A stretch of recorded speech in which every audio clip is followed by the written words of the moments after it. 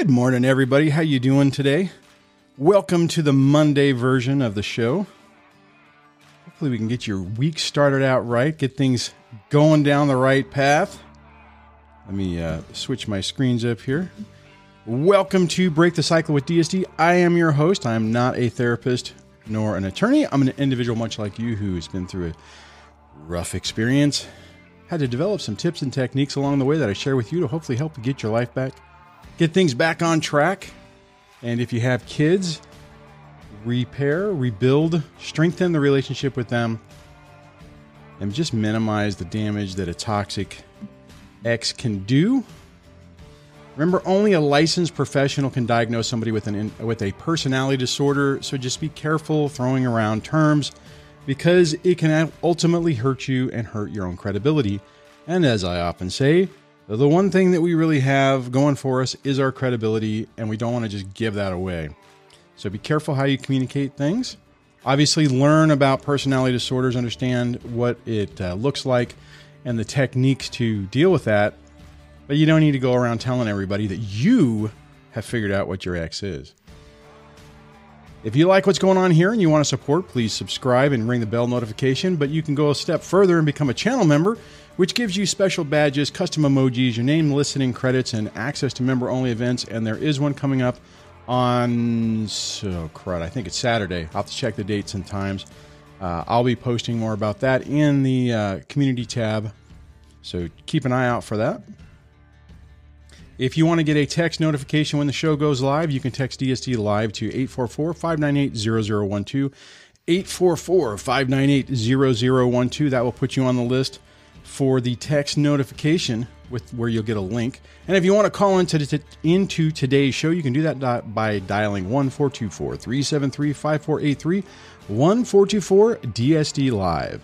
And for people outside of the United States, or if you don't want to use your phone, there's a web interface, and the link is listed in the link below. I think that's fixed, but maybe it's not. We'll have to double check. So on that, hopefully you guys are doing outstanding today. I'm doing all right. I'm a little still trying to wake up. Got my coffee. Messed up and didn't completely come up with a topic today, so we'll have to roll with that, which I think will be okay. I'm trying to redesign my process for how I set things up, and hopefully that will get, hopefully as time goes on, that'll get better. Uh-oh, I had the wrong screen up here. Let me get this back on track. Anyways, I like what John says here. He says, you are starting to recover when you can joke about it at least once in a while. That is true. And it's funny you say that because I remember a friend of mine used to tell me that the stuff that his ex was doing was actually kind of funny. And when he would tell me what it was, I'm like, that's not funny. I don't know what's going on. And I would just be like, that's not funny. That's absolutely not funny. I'm like, this will never be funny. It's kind of the way I was looking at it. But I can see now with time that there was a lot of truth to what he was saying. So the only thing I would say on that is if you're not there yet, if you're at the point where you're thinking, no, I can't laugh at any of this. This isn't funny. This isn't entertaining or anything like that. Give yourself some time. I was there with you on that. I did not think that this would ever be. I never believed that I would be where I am emotionally today. To be honest, when I started this channel 4 years ago, I was at a certain place and I thought that was the best it was going to get. And it was pretty good in my mind. And 4 years later, I'm in a position that is just tremendously better than emotionally. Now, if we talk about other issues, finances and retirement and, future stability, maybe I'm not doing so great in those areas, but emotionally I'm doing pretty good. And really the key on that, for me at least, is you have to get to the point where you just say, okay, I can continue to be angry and mad and bitter at the injustice of this all, of how this is all played out. And every one of you has every right to feel angry and bitter. But the reality is, it's not getting you anywhere. Was not getting me anywhere. It was keeping me stuck and attached to the ex, attached to what was going on. It was keeping me thinking and ruminating about everything that had happened. Looks like I got coffee all over my hands. And I just had to one day get up and say, okay, I can choose to continue to think and feel this way. And if I do, and I have every right to feel all those emotions, and I do, and I did, I could see the path it was taking me, and I understood that it would systematically destroy any chance for any happiness that I would ever have in my life. And in that moment, I had the realization or the epiphany that in effect, that would mean that I would basically be letting the ex win forever. A lot of people say, I'm trying to think what that comment is that a lot of people say. It's revenge is living a good life and showing them that they don't mean anything to you and all those things. And there's truth in that. But when you're doing it to hurt the other person or to prove the other person wrong, you're still connected to them. The reality. The trick is, I'll just go back to trick. The trick is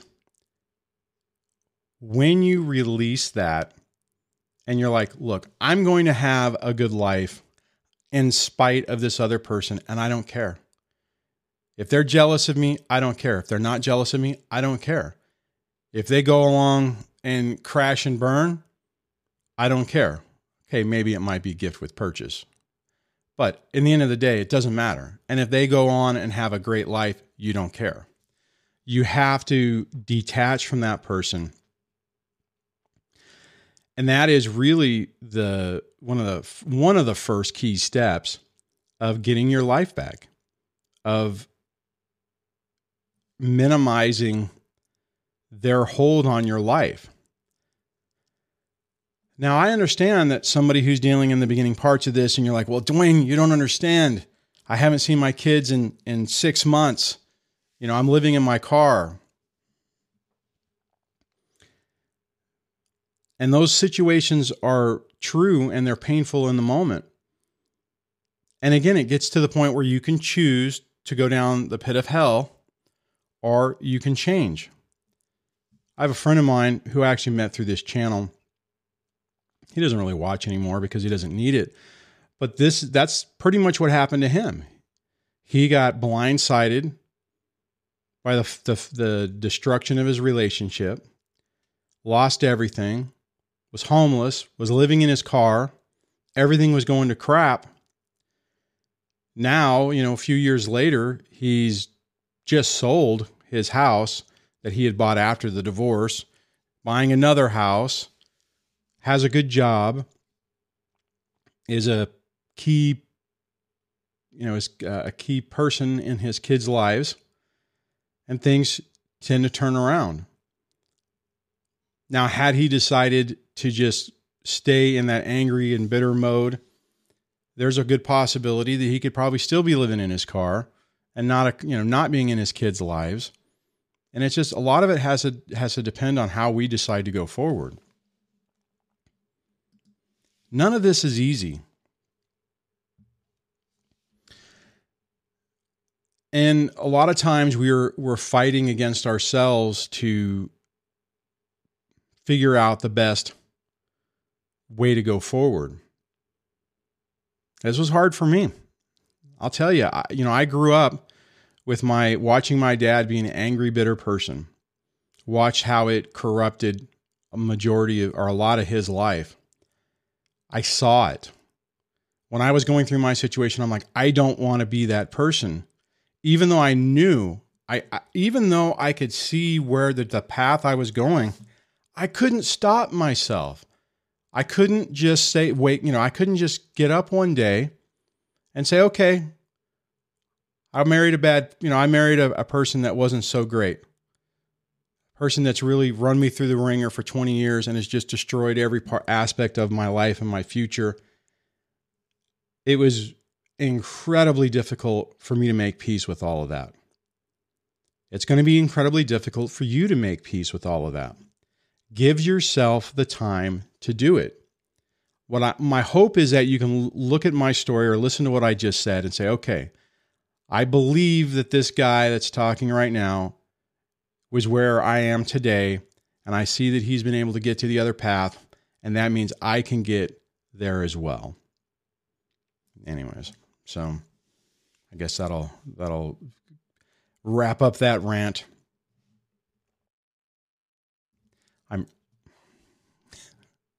Let's see, I'm going to look through the comments here real quick.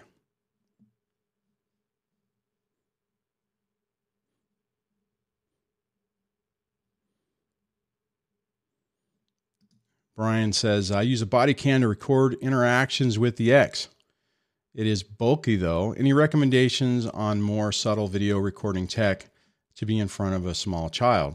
One, I just want to say, make sure that the area you're in, that it's legal to do. Just, you don't want to get yourself into any extra problems.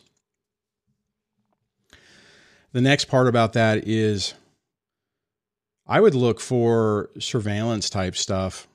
If you want to record, but you want it to be kind of subtle, it depends on what you're trying to do, right? If you're trying to like be, what's the word I'm looking for? If you want the other person to know that you're recording, then your phone is probably a good idea, or a GoPro or something like that. But you're right. Those are all very obvious of what you're doing.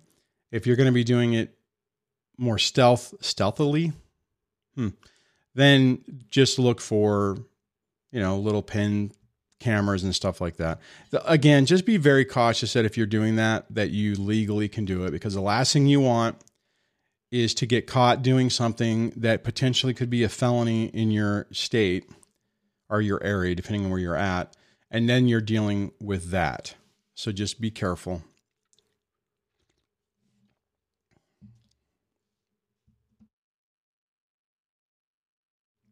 Let's see.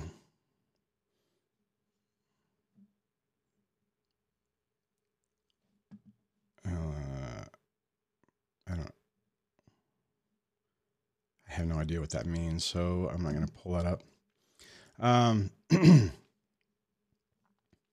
Chaco says, I'm focusing on my kids and my time with them. Obviously, the ex always uses the kids to get to me. They are absolutely going to do that. You guys all need to prepare yourself for that. Anyone who's been on the channel for a while, this is going to be old. You're already going to know this, but for anybody who happens to be new and hasn't heard this come up, the reality is whenever you start to set up boundaries with your ex to where they're not able to get to you the way they used to, they're not able to take their bony little finger and go boop right in your eye, they inevitably change up their tactics to different things. Typically, that means they'll ramp up all the direct stuff. Once that isn't working or not getting the desired result, then they inevitably switch to the kids. Then they start basically trying to triangulate through the children. So unfortunately, that's what happens. Expect it, prepare yourself for it so it doesn't freak you out. It completely caught me off guard. I was like, oh my God, how in the world? I remember way back when it's like, okay, I got to set up good boundaries. So I set up good boundaries with the ex. I'm like, oh, her spears are being thrown and they're just bouncing off. I'm like, oh, this is awesome. I can't believe this. This is outstanding. And then shortly afterwards, it pivoted and the kids were just getting hammered. And I'm just like, oh my God. And I took the bait on it. The first time that happened, I'm like, how dare you? How dare you do that? Big long email, all the information to say why that was a horrible thing to do. Accomplished nothing. No, let me back up. It accomplished nothing for me. It absolutely accomplished something for her because she got the reaction. I reacted to the situation, which is what they want, which is really frustrating. Remember, that's what they mainly go for. They're going for the reactions. Let's see here.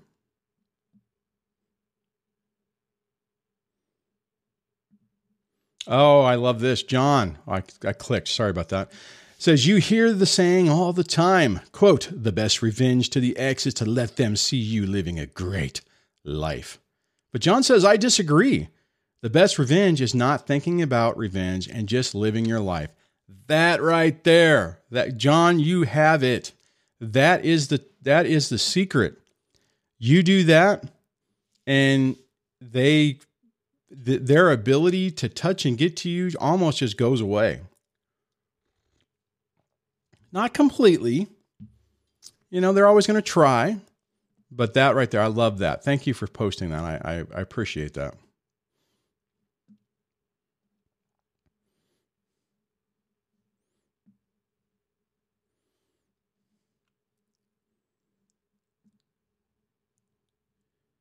Let's see. iTumblers, it said, for your pro se listeners, I can't even pronounce that name. Your state, divorce, alimony, and child custody. This will help you understand the state laws for family court. I don't know if that made any sense because I'm actually kind of confused on it, but.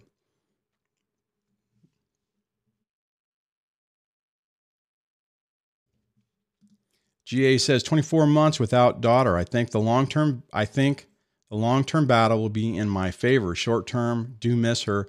I've made peace though, focus on myself now. Guys, that's exactly what you have to do.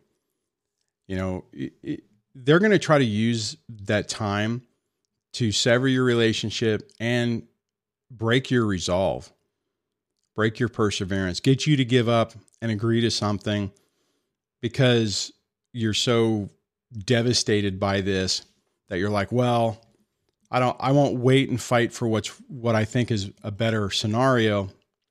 I'm just going to give up. And guys, I'll tell you, the second that you agree to something and it goes on paper and the judge stamps it, it makes it so much harder if you go back later and go, oh, wait a minute, this isn't working. This is, the ex is toxic and you're hosed. Because it's like, well, they're going to try to spin it that it's money. You're only trying to change it because of money. There's no real change of circumstances. This has been working, and all that stuff. And then you're behind the power curve. Your best bet is to fight the fight and try to get the best outcome for you. Now, to be fair, if you made, like in this situation, if GA made peace with it and he's like, you know what? It is what it is. I'm good. If you decide you're good with every other weekend or standard visitation or whatever the heck it is, and you make that decision and you're like, you know what? I've made peace. I'm focusing on my own life. This is a way I can still be, if you make what am I trying to say? If you ultimately decide to make the decision to compromise and it's the right decision for you and you're doing it for the right reasons, you're good to go. But don't do it out of fear and panic. The difference on that is if you're at that mode where you're making a compromise decision, but if you're like, okay, I'm piecing everything together and this is the best decision for me and my kid, well, that's a different story. I don't know if I even needed to say that. I just wanted to throw it out there because the reason I say that is you often get to the situation to where you second guess everything. And maybe your gut's telling you to do something, but you've been through the ringer so much that you just don't, you don't trust yourself anymore. So maybe you're thinking like, okay, this is the decision, but everyone's telling me I shouldn't do it. At the end of the day, you have to do what's right for you.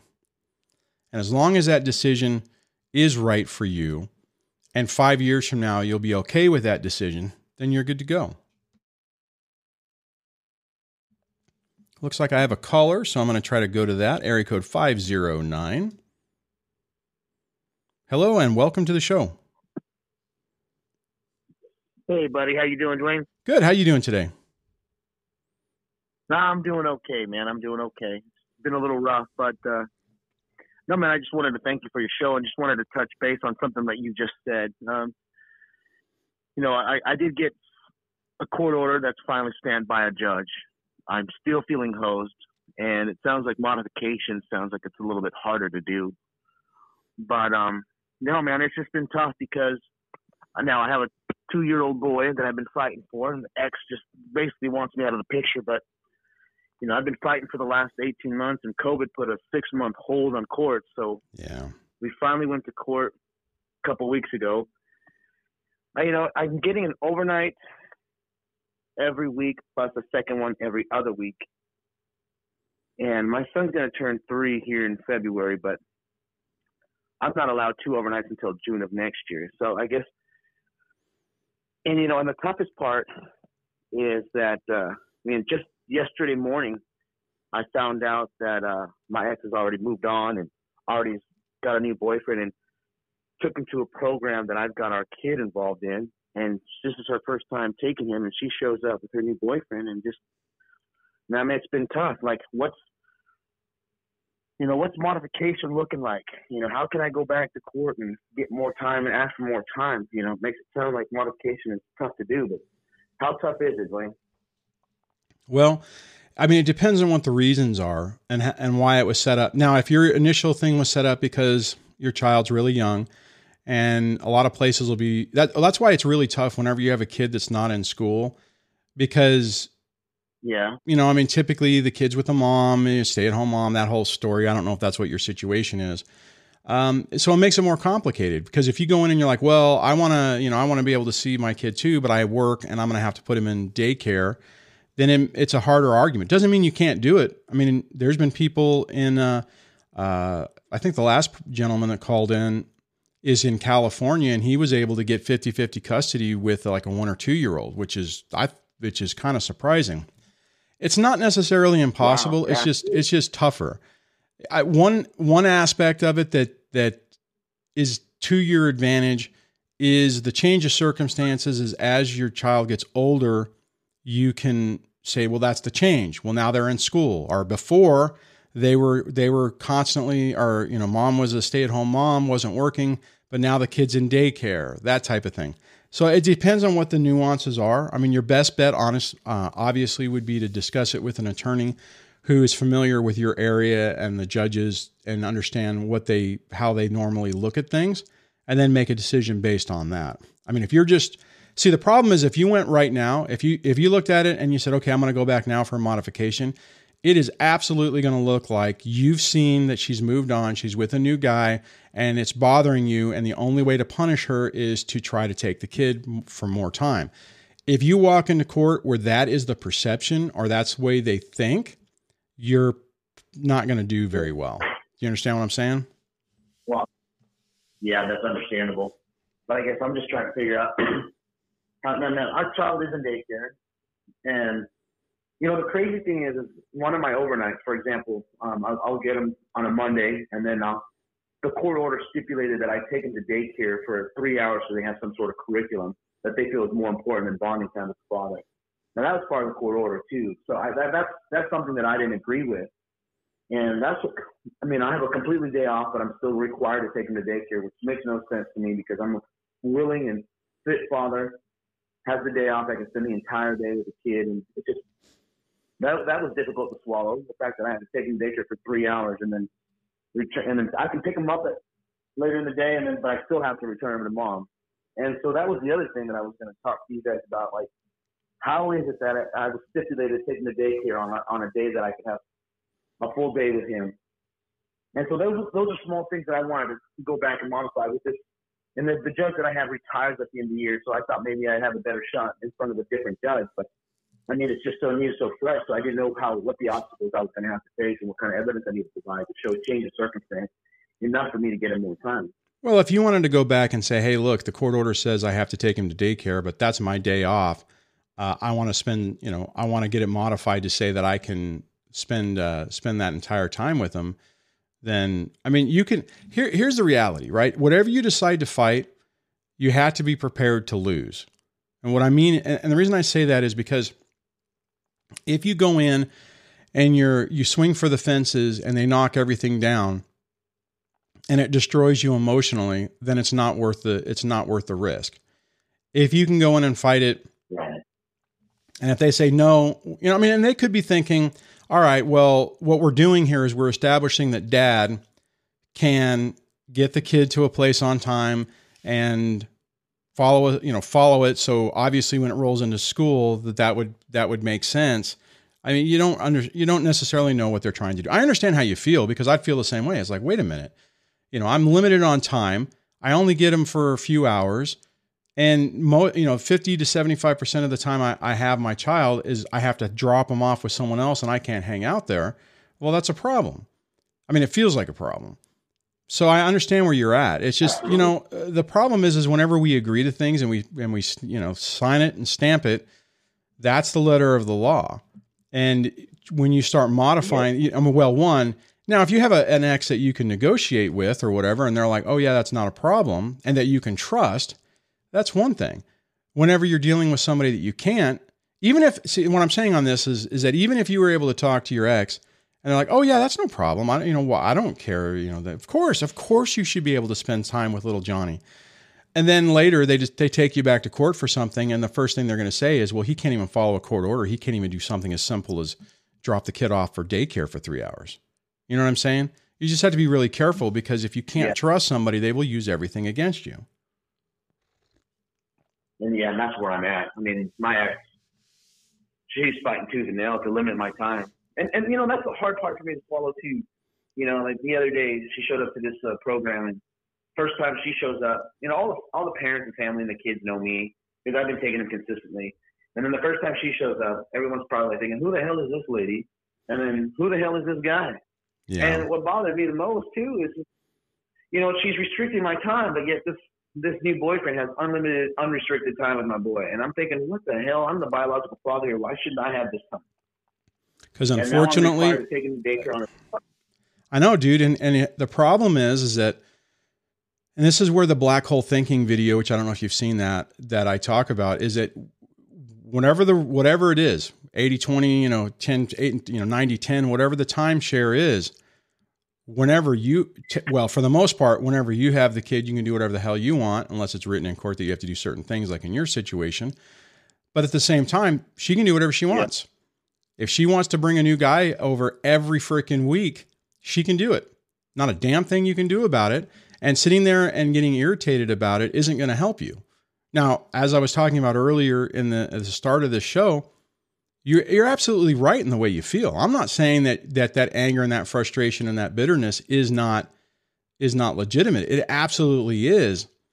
But at the same time, it's not going to accomplish anything for you, right? I mean, if you're sitting there going, this guy who I don't know is now spending more time with my kid than I get to spend with you're right. And to feel that way, I mean, I'm cautious to even say that, because I'm sure as I'm saying that, it's probably irritating you. But I mean, it's the reality that we get stuck in on this. I mean, if do you have an attorney, or are you pro se? I have an attorney. I would double check with them and say, hey, look, I'm wanting, how can I get a little bit more time, or how can I start to get more fair time? And see what their course of action is. I mean, and the sad part is if they turn around and they say, hey man, I told you that, this is all you would have gotten if we would have went to trial. So you settled on it. And I mean, maybe they'll say that. I don't know. The problem is that oftentimes attorneys, they look for the path of least resistance. And sometimes I think they throw things out there saying, hey, what do you think? This is the deal. This is probably a pretty good deal. And if you go, okay, then they're like, oh, all right, cool. The client agrees, stamp, done. Here's the final check, be done with it. You have to really question things sometimes. So, I mean, how long ago did you agree to this court order? It was about like 2.5 weeks ago. Oh my God. So you just signed it? I mean, is it temporary or is it permanent? I believe it's permanent, you know, and here's the sad part. Well, I was supposed to be in trial back in March. COVID hit and we had a reset. We didn't have a date until October. And now we went to court, and the weird thing is it was supposed to be a trial. The judge did not want to hear a lick of evidence on either side. Basically, he took both attorneys into the chambers and like basically forced them to settle on the deal. And it was the weird thing is the attorneys were just running back and forth between the chambers and the clients. And then after 6 hours of that, I mean, that's what the court order, I mean, that's where we're at. And but I kind of want to go, but this judge retires at the end of the year, and I wanted to go back and get in front of a new judge and be like, hey, I did not get a fair trial. He did not listen to any evidence. No, I had all the evidence that I needed to show. I mean, I got video of my little boy like crying when it's time to leave, and he does not want to leave. And that's why I'm like real bothered and real hurt, because this guy just didn't want to listen to anything. The problem is going to be, let me just cut you off right there. The problem will be the way, and I'm not an attorney, right? So this is my understanding. So you'll have to double check. For you to say that and go back in, the first thing that judge is going to say is, were you represented? You'll say yes. And it's like, you had legal counsel and you agreed to this. You know, I mean, even if you're browbeat into something, if you sign it and you say, okay, I agree to this, this is the agreement, it makes it a lot more complicated. Because now going in and saying that is not, I don't think that's, I mean, you double check with your attorney.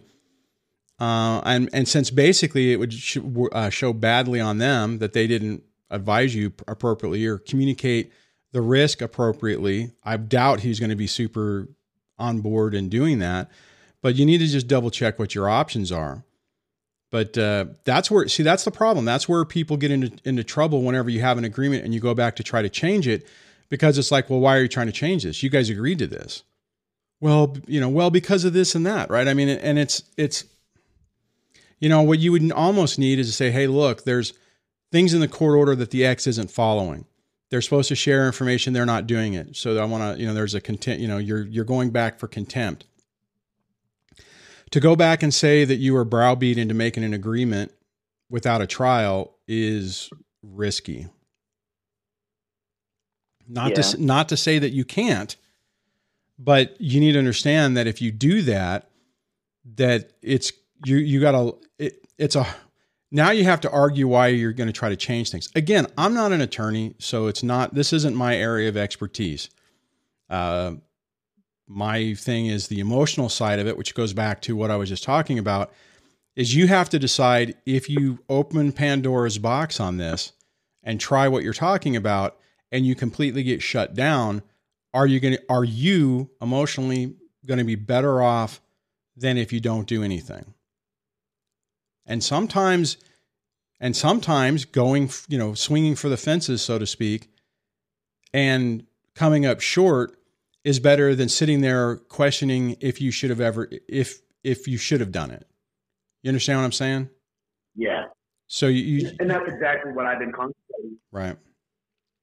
You're exactly right. Is it worth the fight, or do I stand on the sideline and regret not fighting? Right.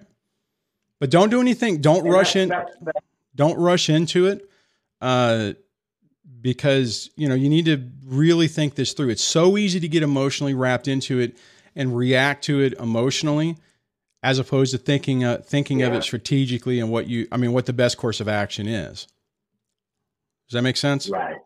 No, and putting emotion aside, right. And it's just, I think the crap part, it's tough, because I don't think I'll be happy until I get 50-50. Right. And the fact that we were forced, I feel like I got doing a lot of forced to settle, and she still walked away with a lot of control and power. Now, let me ask you this though. You talk to a lot of people. You're familiar with family law and situations with other parents. let me ask you this. The boy is young, and my visitation consists of one overnight a week. So I pick him up 8:30 in the morning and return him the next day at 6:30 p.m. Okay. And then I get a third point of contact later in the week for about 3.5 hours. Knowing that that's my visitation, how fair is that? Am I getting the proper? Am I getting enough visitation? Or am I being just feeling like? Am I feeling victimized, or is that actually the problem is the age.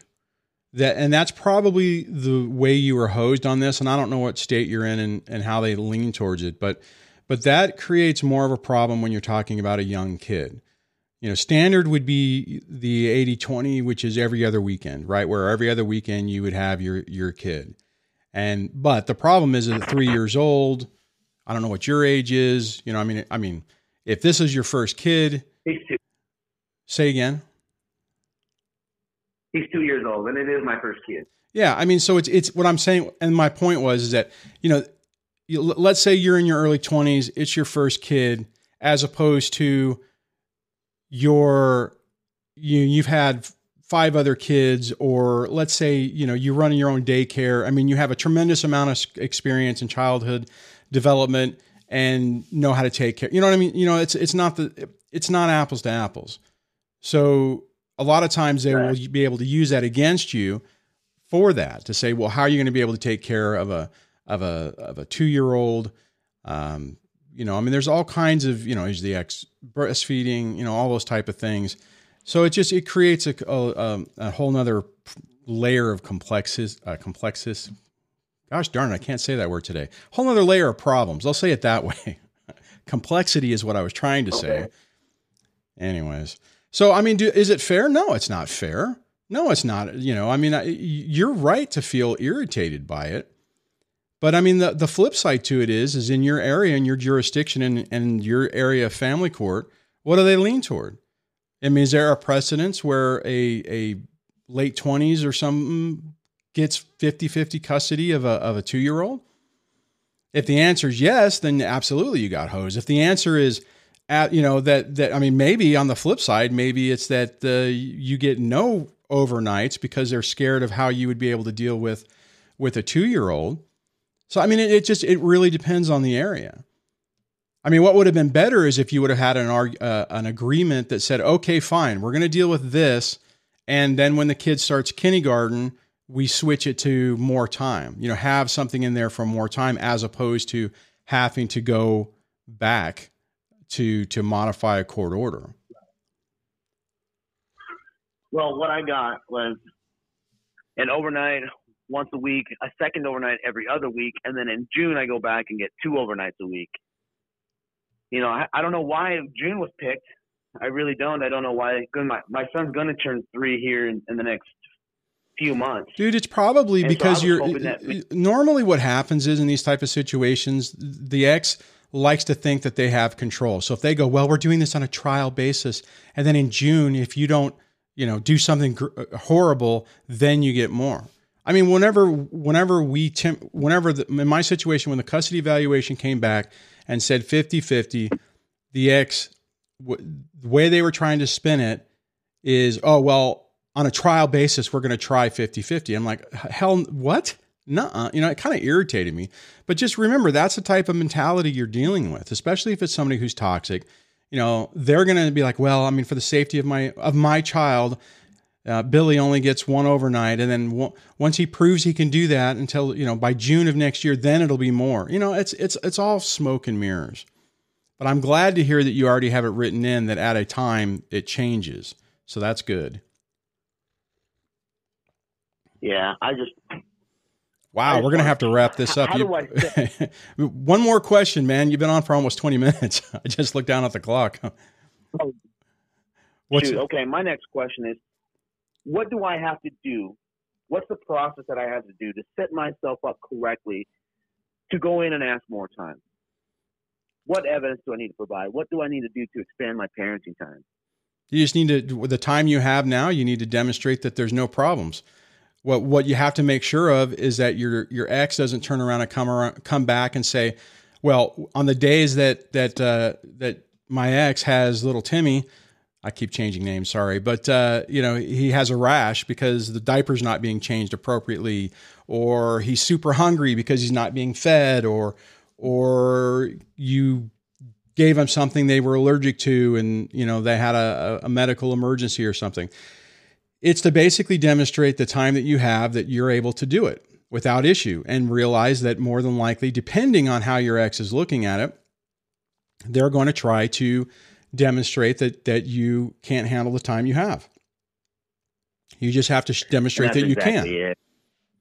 I mean, the flip side to it, evidence-wise, I mean, if you had something that she was doing wrong, I mean, on the flip side, yours would be, is she following the court order? Is she doing everything that she's supposed to do as it pertains to sharing information if it's written in there? If it's not written in there, then there's nothing that, then she's not required to tell you diddly squat. That would be the thing, is if you walked in and said, hey, look, we've been doing this for 6 months, 7 months, what, a year. Here's a laundry list of violations of the court order that she hasn't followed it, and it's a problem, and this is what I'm having to do as a result of it. That's where the evidence would go in your favor. Does that make sense? Gotcha. Yeah, that makes sense. And so to go back to what you're saying is to prove that I can take care of my son. I've been doing just that. I mean, I log everything, take pictures of everything. Yep. The problem that I'm facing is she's claiming that every time, the day after he leaves my home, he displays aggressive behavior, and she even has a daycare provider that can testify to that if need be. And it just blows my mind because. Well, I mean, but the thing is on that. Yeah, but the thing on that is that's typical behavior. I mean, even with what you were talking about with your son being really sad to switch houses, that unfortunately is typical behavior, right? That's not indicative that, oh my God, the kid really wants to be with me more than mom, or vice versa. But everyone gravitates towards that to try to say, see, look. But I mean, this is incredibly stressful for a child. And the sad part, I mean, it's like you just. Unfortunately, because of these situations, we're not afforded the opportunity to do something different. We are stuck in this mode, and we have to it's a crap situation, and our children are going to be affected by it. We just have to do the best we can. I mean, that's not a great answer, but that is the answer. Does that make sense? Absolutely. So I continue to prove to my son that I can handle him, and continue to prove to the world that I can handle him. But we have zero contact.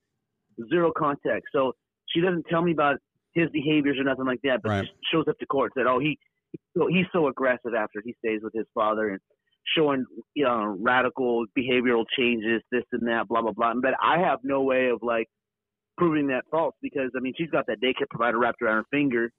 And I can sit there and say, you know what? I don't teach him violence. I don't let him watch anything that consists of any violence or anything like that. I mean, the child's too, of course not. But I mean, that's her argument every time, and it's been like that. And then to go back to what you're saying about information, providing information, what's strange to me is that every time we went to mediation, or anytime we went to co-parenting counseling, and every time we've been in front of a judge, she's always made a point that, hey, I better tell her who I'm hanging around with, who my roommates are, if I'm living with anybody, if I'm introducing our son to anybody else. And that was part of the court order. But yet she showed up the other day with a new boyfriend and didn't tell me anything of who she's introducing her child to, our child to. And I don't know who this guy is and this and that, blah, blah, blah. But yesterday morning I had to learn that, there's this new guy. But yet in the court order, she requires me to tell Dude, if you put it in, here, man, let me just stop for a second. If you sign the court order and it says you're required to tell her that, and she is not required to tell you that, you're screwed. You're screwed. And there's nothing, if it's not reciprocated in that court order, there's nothing you can say about it. If it says in the court order that she has to tell you, well, then she's doing something wrong. But if you signed saying you have to tell her if you decide to date somebody, then that's what you agreed to. Wow. Dude, I mean, you might want to try. I mean, honestly, you might want to look at a different attorney and then see what your options are. I'm sorry, you think dude. So? Yeah. I mean, but see, the problem is if you agreed to all of it, you're kind of hosed. You know, I mean, so you need to have a conversation with your attorney, and then you probably should get a second opinion and go to someone else, hopefully somebody that has been recommended, and say, hey, look, this is my situation. I'm thinking I made a mistake here. What are my options? And see what they say. But I mean, thank God. I'm still in an uphill battle, ain't I? Yeah. Once you sign that, you created a whole bunch of extra problems for yourself. So, I mean, and I'm not trying to rain on your parade or try to whatever. I mean, this is your situation. You got to figure out what it is and then look at it and see what your best way forward is. So you need to have some conversations with your attorney and and probably get at least a second opinion. And then maybe you can call back and give us an update on where you're at. All right. All right, buddy. You're breaking my heart, guy, but I appreciate what you do. All right. Sorry, man. Oh my God. Okay. So guys, you have to read the damn order. Don't sign anything if you're not ready for it. Or if you sign it and you're like, okay, I'm hosed. I'm at my wit's end. I can't do anything else. And this is the best I can do. But if you sign something like what he was talking about, I mean, he's basically given all the power to the ex. He's set himself up so here's the messed up part is if he meets somebody and doesn't tell the ex in the timeline that's written out in the court order, that's technically a violation of a court order. Not that the ex would do it, but the ex could go back and say, hey, on page 3, section 2, it says that you will tell me whenever you have a new girlfriend or if you're hanging around with new friends and you didn't do it, and try to hold you in contempt of court. Yeah, Alone Parent Ire says, the moral of the story is sign nothing unless you're 99.9% agreeable. You have not been snookered, caller, or you have been snookered, caller. However, you can get out of this, be strong. It can be recoverable with a lot of work. Yeah. And okay, so the silver lining on this is, yes, you can change this, but it is going to take a lot more work. Man, I'm sorry, man. I feel bad for you. John says, caller, you are not alone. We've all been through it, and some are still going through it. Hang in there. And yeah, that's true. You know, I mean, it's, see, the difference I had is I was hyper-focused on all of this. And probably because of my profession, I deal with this type of crap, not lawyer-wise, but just from my professional stuff. So I was more focused on it. And to be honest, when my attorney was trying to get me to agree to things, I'm like, no, I'm not going to agree to that. No, absolutely not. And I would push back and I would fight and I would say, no, we're not doing that. We're doing something different. The only one I did concede on is there was one wording that they had put in, my attorney had put in the proposed court order that said something along the lines of a loss of child support does not mean a loss of income for her to ask for an adjustment in alimony. Basically, the short version is that as child support dropped off, she could not come back and ask for an increase in alimony. And the attorney said, well, they don't agree to that. And I lost my mind. I was like, what?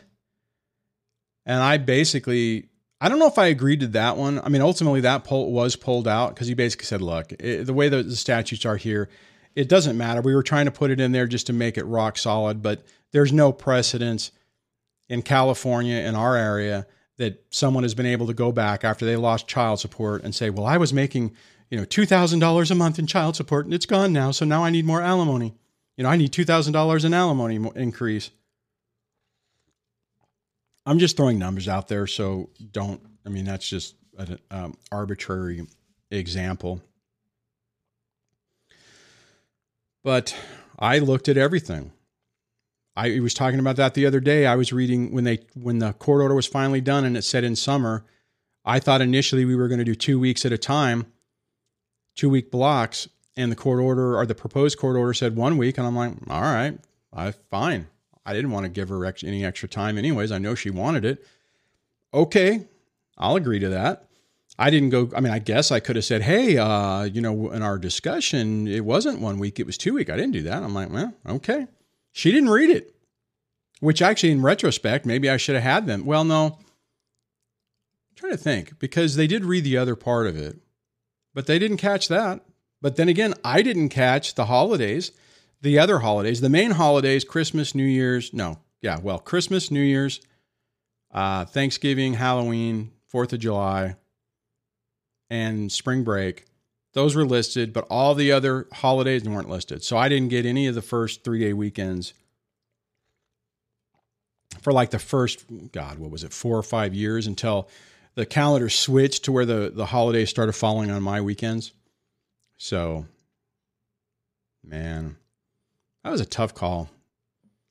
I mean, here's the thing, guys. Even if you do make a mistake, you are not, how am I trying to say this? There's still ways out of it. It just makes it harder, right? Your best scenario is to get everything up front that you possibly can. To try to get everything written out as much time as possible. I mean, if you have young kids and they're saying, oh, but they're so young, then have it written in there saying, okay, when they start school, this is what the schedule will be, and put it in there. Now, probably your attorney's not going to want to do that because they would much rather you come back and pay them another retainer and go back to court to do that. If you can communicate, then you can go to a mediation and have, just modify your thing or do a mediated or a stipulated agreement. But anyways, oh my God. Let me see what some of the comments are. I'm kind of bummed at that one though, to be honest.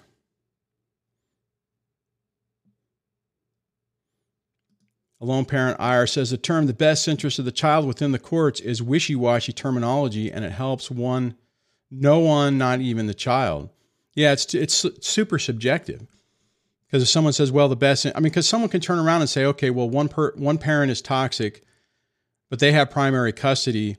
So for the best interest of the child, because it's stable and they don't have to see the conflict, we'll just agree and let the bad person, so to speak, have full custody and wipe the other person out.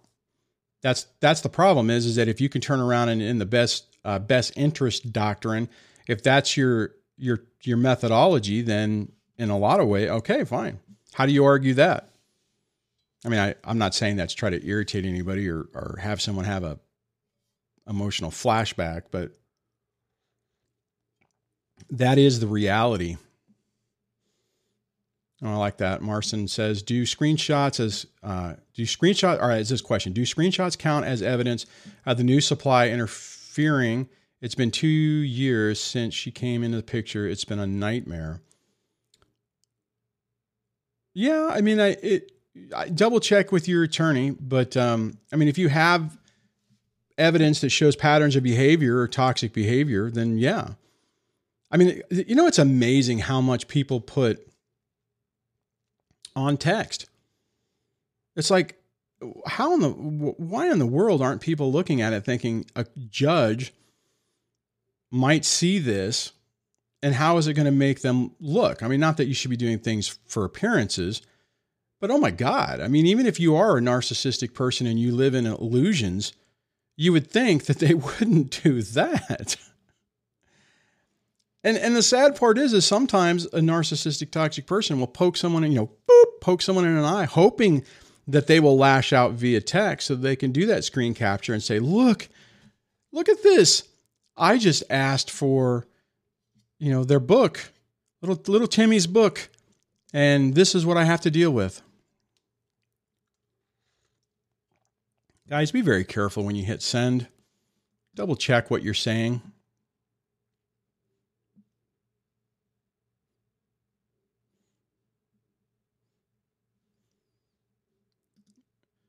Marston goes on to say, well, what if you have a judge that is pro-dad, but dad is the narcissistic abuser here who has the lawyer and looks good on paper? Well, here's the thing, and this goes back to what we were talking about before. It's all about perception and believability.